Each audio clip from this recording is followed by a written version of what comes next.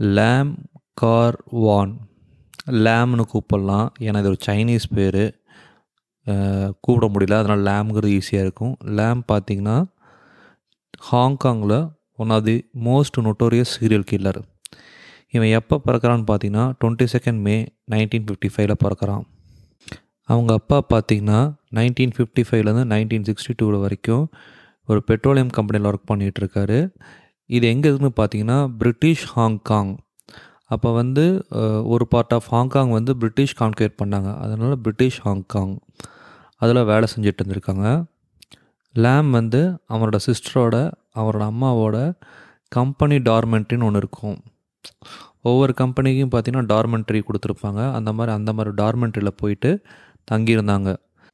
நம்ம ஊர்லேயே பார்த்தீங்கன்னா கூட ஒரு சில கடையிலலாம் பார்த்திங்கன்னா இந்த நார்த் இந்தியன் பசங்களை கூட்டு வந்து தங்க வச்சுக்குவாங்கல்ல, அந்த மாதிரி இந்த பெட்ரோலியம் கம்பெனியில் வந்து ஒரு வீடு கொடுத்து அதில் இந்த லேம் ஃபேமிலியை வந்து தங்குற மாதிரி.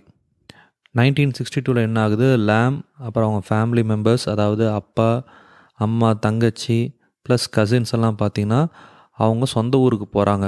அது எங்கேன்னு பார்த்தீங்கன்னா குவாந்தாங்னு. எல்லாமே சைனீஸ் பேராக இருக்கும், அதனால் கொஞ்சம் மன்னிச்சிக்கோங்க. அங்கே வந்து ஒரு கவர்மெண்ட் ஸ்கூலில் சேர்த்து வச்சு படிக்கிறாங்க. அந்த ஸ்கூலில் பார்த்திங்கன்னா இவன் எப்பயுமே வந்து டாப் 10 ரேங்க்ஸில் தான் வருவானாமா. ரொம்ப படிப்பாளி. புது ஊர் தானே, அவங்க அப்பா வந்து சரி ஒரு ஆஃபீஸ் போட்டு இந்த வண்டி விற்கிறது வாங்கிறது அப்படின்னு சொல்லி ஒரு பிஸ்னஸ் ரன் பண்ணலாம் முடிவு பண்ணி ஆஃபீஸும் போடுறாரு. அப்போ வந்து லேம் வந்து அவங்க அப்பாவுக்கு ஹெல்ப்ஃபுல்லாக இருக்கார்.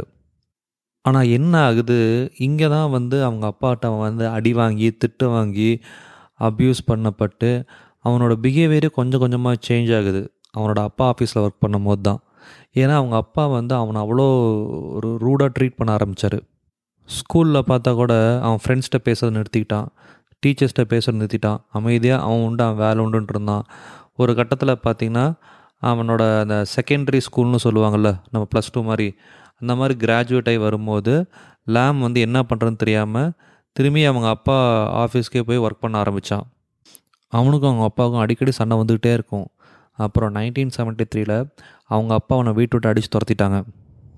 அவனும் வந்து தெருவுக்கு வந்தான். அப்புறம் என்ன ஆகும், கெட்ட சவகாசம், கெட்ட ஃப்ரெண்ட்ஸு, கெட்ட லைஃப், கெட்ட சொசைட்டி, இதில் ரொம்ப அடிக்ட் ஆக ஆரம்பித்தான். ஒரு சமயத்தில் அரெஸ்ட் ஆனான். எப்போன்னு பார்த்தீங்கன்னா ஒரு ஒரு ஒரு பொண்ணை வந்து கத்தி முனையில் மிரட்டியிருக்கான். எதுக்கு மிரட்டினான்னு கேட்டிங்கன்னா அவளோட ப்ரைவேட் பார்ட்ஸை தொட்டிருக்கிறான் இவன். அதுவும் எங்கேன்னு பார்த்தீங்கன்னா பப்ளிக் டாய்லெட்டில். இவன் வேறு கத்தி வச்சுருந்தானா, அதனால் அந்த பொண்ணு என்ன பண்ணுறதுன்னு தெரியாமல் ரொம்ப பயத்துலேயே இருந்தா. இவன் ரிலீஸ் பண்ண விட்டினோடனே அந்த பொண்ணு நேராக போய் போலீஸ் ஸ்டேஷன் போய் கம்ப்ளைண்ட் பண்ணிடுச்சு. உடனே போலீஸ் இவனை அரெஸ்ட் பண்ணிட்டாங்க. போலீஸ் இவனை அரெஸ்ட் பண்ணதுக்கப்புறம் பார்த்துருக்காங்க, இவன் வந்து ஒரு மாதிரி டிப்ரெஸ்டாக இருந்திருக்கான், ஒரு மாதிரி நார்மல் ஸ்டேட்டில் இல்லை. அதனால் என்ன பண்ணியிருக்காங்க, கேசல் பீக் ஹாஸ்பிட்டல் அப்படிங்கிற இடத்துல வந்து இவனை அட்மிட் பண்ணாங்க. 102 நாள் இவனுக்கு ட்ரீட்மெண்ட் கொடுத்துட்டே இருந்திருக்காங்க. அதுக்கப்புறமேட்டு தான் இவனை ரிலீஸ் பண்ணி விட்டுருக்காங்க. அப்போ அவனுக்கு வயசு 19. வீட்டுக்கு போயிருக்கான். வீட்டில் அவனை அக்செப்ட் பண்ணிக்கிட்டாங்க. ஆனால் என்ன ஆகுது, வீட்டில் வந்து ரொம்ப அப்நார்மலாக வந்து பிஹேவ் பண்ண ஆரம்பித்தான். அவனோட தங்கச்சி வந்து டாய்லெட்டில் இருந்திருக்கா. அப்போ அவள் ட்ரெஸ்ஸை கழட்டும் போது இவன் ஒளிஞ்சிருன்னு பார்த்துருக்கான். இது வந்து அவங்க அப்பா அம்மா இவனை பார்த்து பிடிச்சி, என்னடா இவ்வளோ கேவலமாக பிஹேவ் பண்ணுறான்னு இவனை போட்டு சாத்திருக்கிறாங்க. இவங்க வீட்டில் பெரிய பிரச்சனையாகுது. இது நிமித்தத்தில் பார்த்தீங்கன்னா லேம் வந்து இந்த கேப் டிரைவர் லைசன்ஸ் வாங்கிடுறான். 1980 இவன் கேப் டிரைவராக ராத்திரி ஆனால் வண்டி ஓட்டிக்கிட்டே இருப்பான். திடீர்னு கொஞ்ச நாள் கழிச்சு என்னது, ஃபோட்டோகிராஃபியில் இன்ட்ரெஸ்ட் வருது. அதனால் என்ன பண்ணுறான், ஃபோட்டோகிராஃபி கிளப்பில் ஜாயின் பண்ணி அங்கே இருக்கவங்கள்ட்ட ஃபோட்டோகிராஃபி கற்றுக்கிறான். ஒரு வருஷமாக இந்த நைட் டிரைவராக ஓட்டிகிட்டு இருந்தான். அந்த நைட்டில் வேலையை விட்டு வருவாங்கள்ல, ஸோ அவங்களுக்கு இவன் வந்து கேப் சர்வீஸ் பண்ணிகிட்டு இருந்தான். பட் இவனோட பிஹேவியர் இன்னுமே மோசமாகிடுச்சு. என்ன ஆச்சுன்னு பார்த்தீங்கன்னா, குளிக்க மாட்டான், ட்ரெஸ்ஸை மாற்ற மாட்டான். அவன் மேலே ஒரு மாதிரி அழுக்கு வாட அடிக்க ஆரம்பிச்சிது லேம் மேலே. நீங்கள் கேட்டுட்ருக்கிறது ட்ரூ கிரைம் தமிழ் ஷோ. கண்டிப்பாக இந்த எபிசோடு வந்து நீங்கள் கேட்டுட்டு இருந்தீங்கன்னா உங்கள் வயசு வந்து 18 வயசுக்கு மேலே இருக்கணும். 18 வயசுக்குள்ளே இருந்தால் கண்டிப்பாக இந்த எபிசோட் கேட்காதீங்க, ஏன்னா இது அவ்வளோ ப்ரூட்டலான எபிசோட். February 3 1982 அப்போ பார்த்தீங்கன்னா ஒரு 22 வயசு கிளப் டான்ஸரு, இந்த ராத்திரியான டான்ஸ் ஆடுவாங்கள்ல, அந்த டான்ஸ் ஆடுற ஒரு பொண்ணு. அந்த பொண்ணு பேர் பார்த்திங்கன்னா சாங்குன்னு சொல்லிக்கிறேன். ஏன்னா அதுக்கப்புறம் 2, 3 வார்த்தை வருது. என்னால் சொல்லவே முடியல. So song. டான்ஸ் ஆடி முடிச்சுட்டு வீட்டுக்கு போகலான்னு சொல்லிட்டு இந்த கிம்பர்லி ரோடுன்னு ஒரு ரோடு இருக்குது. அங்கே வெயிட் பண்ணிகிட்ருக்கா. அப்போ லேம் வந்து அவளை பிக்கப் பண்ணிவிட்டு வண்டி ஓட்டிகிட்ருக்குறான். இந்த சாங் பொண்ணு அதிகமாக குடிச்சலாம் என்ன ஆகுது, அவளுக்கு வாமிட்டிங் சென்சேஷன் அதிகமாக வந்துட்டு இருந்தது. அதனால் கேபை நிறுத்த சொல்லி கேபை நிறுத்தினதுக்கப்புறம் பயங்கரமாக வாமிட் பண்ணான். வாமிட் பண்ணதுக்கப்புறம் இல்லை என்னை திருப்பி கொண்டு போய் நைட் கிளப்லேயே விட்டுரு, நான் இருந்துட்டு காலையில் போயிடுறேன் அப்படின்னு சொல்கிறா லேம் கிட்ட. லேமும் என்ன பண்ணுறான், சரி உங்களை ட்ராப் பண்ணிடுறேன்னு சொல்லிட்டு வண்டியை நேராக அவன் வீட்டுக்கு விட்றான். வீட்டுக்கு விட்டானா அவளுக்கு ஒன்றும் புரியல. இல்லைங்க என் வீட்டில் ஒன்று விட்டுட்டேன், அதை நான் எடுத்துகிட்டு வந்துடுறேன்னு சொல்லி வீட்டுக்குள்ளே போனான். வீட்டுக்குள்ளே போயிட்டு வரும்போது பார்த்தீங்கன்னா இந்த எலக்ட்ரிக்கல் ஒயர் இருக்குது பார்த்தீங்களா, அந்த ஒயர் எடுத்து வந்து அவள் கழுத்தை நெருக்கிறான் கார்லே. அவளும் மூச்சு திணறி கார்லேயே செத்து போயிடுறா. இப்போ அடுத்து அந்த பாடி டிஸ்போஸ் பண்ணும். லேம் என்ன பண்ணுறான், நேராக அவளை தூக்கிட்டு அவனோட வீட்டுக்கு போய் அந்த வீட்டில் அந்த சோஃபா இருக்கும் பார்த்தீங்கன்னா, லிவிங் ரூமில் மெயின் ஹாலில் சோஃபா வச்சுருப்பாங்க. அந்த சோஃபா கீழேயே போட்டிருக்கிறான் அவளை. அந்த டைமில் வீட்டில் யாருமே இல்லை. அவளோட பர்ஸை திறந்து பார்த்துருக்கா, நிறைய காசு. அந்த காசு எடுத்துகிட்டு போயிட்டு இந்த எலக்ட்ரிக் ரம்பம் இருக்கும் பார்த்தீங்களா, சுவிட்ச் ஆன் பண்ணால் அப்படியே மரத்தை கட் பண்ணிட்டு போகும்ல, அந்த மாதிரி ஒரு ரம்பத்தை போய் கடையிலேருந்து வாங்கிட்டு வர்றான். அடுத்த நாள் அவங்க அப்பா அம்மா அவனோட கசின் தம்பி எல்லாம் வெளியே போனதுக்கப்புறம் என்ன ஆகுது, சோஃபா கடியில் அந்த சாங் உடம்பு இருந்துச்சு பார்த்தீங்களா, டெட் பாடி, அதை நல்லா வெளியே இழுக்கிறான். வெளியே இழுத்துட்டு அவளோட ட்ரெஸ்ஸெல்லாம் கழட்டி தூக்கி எறிகிறான். நடு ஹாலில் நியூடாக ஒரு பணம். அந்த ரம்பத்தை சுவிட்சு போட்டு ஆன் பண்ணுறான். சாங்கோட உடம்பை துண்டு துண்டு தான் வெட்டுறான் அந்த ரம்பத்தை வச்சு. இதையெல்லாம் என்ன பண்ணுறான், வீடியோ கேமரா படித்தேன்னு சொன்னேன் பார்த்தீங்களா, ஃபோட்டோகிராஃபி, அதில் வீடியோ எடுத்துகிட்டு இருந்திருக்கான். சீரியஸ் சீக்ரெட்டுன்னு சொல்லிட்டு அதை கேசட்டாக ரெடி பண்ணி வச்சுருக்கிறான். எவ்வளோ ஒரு சிக்கான பர்சனாலிட்டின்னு பாருங்கள்.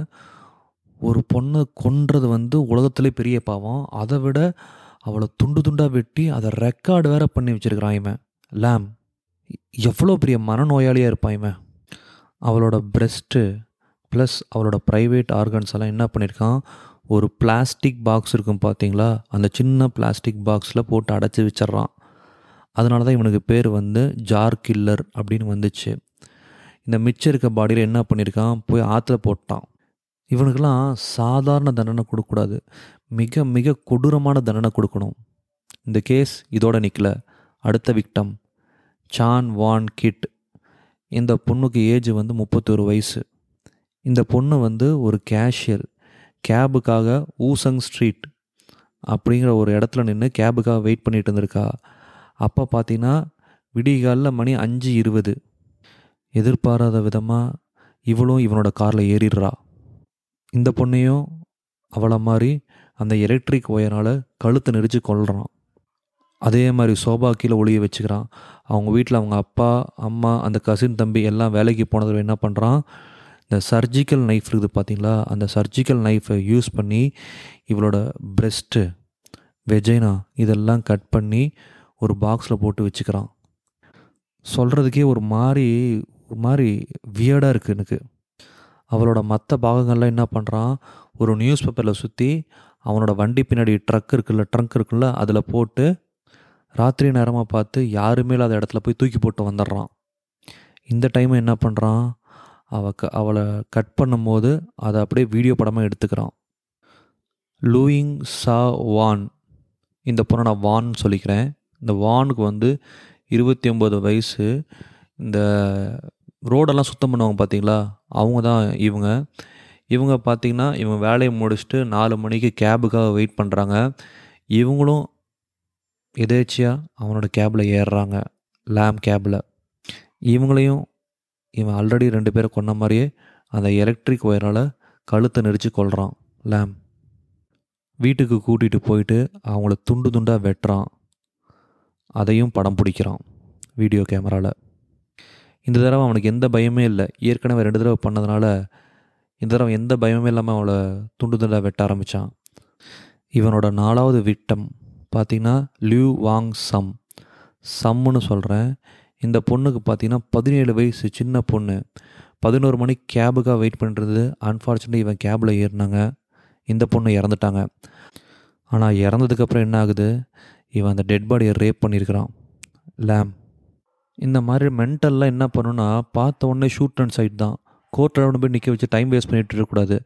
அங்கே எல்லாத்தோட டைம் வேஸ்ட் பண்ணி இது ஒரு கேஸுன்னு ஆர்கியூ பண்ணவே கூடாது. இம்மீடியட்டாக ஷூட் அண்ட் சைட்டு. நானாக இருந்தால் அதான் பண்ணியிருப்பேன். பட் இவனுக்கு வந்து கோர்ட்டு தண்டனை கொடுத்துருந்தது. இவன் ஆக்சுவலாக என்ன பண்ணியிருக்கான்னா, இந்த ஃபோட்டோகிராஃபில் நிறைய எடுத்தான் பார்த்தீங்களா, வீடியோஸ் ப்ளஸ் ஃபோட்டோகிராஃபு. அந்த ஃபோட்டோகிராஃபை கொடாக் கேமரா இருக்குது பார்த்தீங்களா, கொடாக் கேமரா ஷாப்பு, அங்கே போய் கொடுத்து அங்கே வந்து என்லார்ஜ் பண்ண சொல்லியிருக்கிறான். அப்போல்லாம் பார்த்தீங்கன்னா இந்த பிளாக் அண்ட் ஒயிட்டில் வர்ற மாதிரி தான் இருக்கும். அவனும் பார்த்துட்டு சரி நான் பண்ணி தரேன்னு சொல்லிட்டு அவன் அனுப்பிச்சிட்டான். அவன் அந்த ரூமில், அந்த ஃபோட்டோஷாப் ரூமில் உட்காந்து அந்த ஃபோட்டோவை கழுவி பார்த்துருக்கான். பயங்கரமாக இருந்துச்சு. எல்லாமே டெட் பாடிஸ், எல்லாமே துண்டு துண்டாக வெட்டப்பட்ட பெண்கள். அந்த கோடாக்கோட ஷாப் மேனேஜர் ரொம்ப பதட்டப்பட்டு போயிட்டு போலீஸுக்கு கால் பண்ணுறான். கால் பண்ணி இந்த மாதிரி லேம்னு ஒருத்தன் வந்து ஒரு நெகட்டிவ் கொடுத்துருக்கான், அதை நான் என்ன ஏதுன்னு பார்த்தா உள்ளே நிறையா டெட் பாடிஸ் கிடக்குது, நிறையா வெட்டப்பட்ட கை கால்லாம் துண்டு துண்டாக கிடக்குது அப்படின்னு போலீஸ்கிட்ட ரொம்ப பதட்டமாக சொல்கிறான். போலீஸ் என்ன சொல்கிறாங்க, திருப்பி அவன் எப்போ வருவான்னு சொல்லுங்கள், அப்போ நம்ம பிளான் பண்ணி அவனை அரெஸ்ட் பண்ணிடலாம். இவங்க நினச்ச மாதிரியே லேம் என்ன பண்ணியிருக்கான், அந்த ஃபோட்டோஸ் வாங்க அந்த கொடாக் ஷாப் வந்திருக்காங்க. அப்போ ஒளிஞ்சிருந்த போலீஸ் இவனை பிடிச்சி அரெஸ்ட் பண்ணிட்டாங்க. போலீஸ் நான் மாட்டினோன்னே அவனோட நரேஷனை டோட்டலாக மாற்றிட்டான்.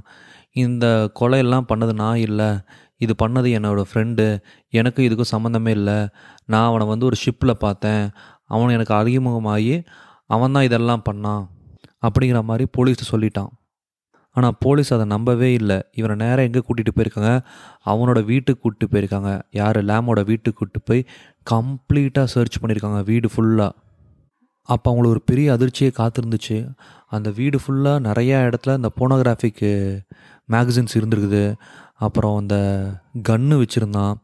அதுக்கும் மேலே பார்த்தீங்கன்னா நிறையா ஃபோட்டோகிராஃப்ஸு, ஏகப்பட்ட ஃபோட்டோகிராஃப்ஸு. அதுலேயும் பார்த்தீங்கன்னா துண்டு துண்டாக வெட்டப்பட்ட கை கால்கள். அது இல்லாமல் அந்த வீடியோஸில் பார்த்தீங்கன்னா நிறையா இவனே கொலை பண்ணுற மாதிரி வீடியோஸ் நிறையா இருக்குது. இந்த ஆதாரத்தெல்லாம் வச்சு இவனை அரெஸ்ட் பண்ணுறாங்க போலீஸ். தொடர்ந்து 3 வாரம் கேஸ் நடக்குது. கேஸ் எண்டிங்கில் பார்த்தீங்கன்னா இவனுக்கு தூக்கு தண்டனை கொடுத்துட்டாங்க. ஆனால் August 29, 1984 அன்றைக்கி என்ன நடக்குது பார்த்தீங்கன்னா, இவனோட தூக்கு தண்டனை ரத்து பண்ணி லைஃப் இம்ப்ரிசன்மெண்ட் அப்படின்னு சொல்லி கொடுத்துருக்குறாங்க. ஏன் தான் அப்படி கொடுத்தாங்கன்னு தெரியல. இன்னமும் இந்த கிறுக்கம் பார்த்திங்கன்னா உயிரோட ஜெயிலில் தான் இருக்கிறான். இதில் என்ன ஆச்சரியன்னு பார்த்தீங்கன்னா, அப்பப்போ சைக்காட்ரிஸ்ட் டாக்டரை வந்து இவனை வந்து டெஸ்ட் பண்ணிகிட்டு இருப்பாங்க, இவனோட மனநிலைமை எப்படி அப்படின்னு சொல்லிட்டு. அப்படி ஒரு டாக்டர் வந்து டாக்டர் வில்லியம் கிரீன், அவர் வந்து இவன்கிட்ட பேசும்போது அவர்கிட்ட யார்கிட்டையுமே சொல்லாத ஒரு ரகசியத்தை சொல்லியிருக்கான். என்னன்னு பார்த்தீங்கன்னா, இவன் விக்டமோட இன்டெஸ்டைன்லாம் தின்றுக்கிறானம்மா. இவன் இன்னமும் ஜெயிலில் தான் இருக்கிறான். லேம் கார் வேன், ஹாங்காங்கோட நோட்டோரியஸ் சீரியல் கில்லர்.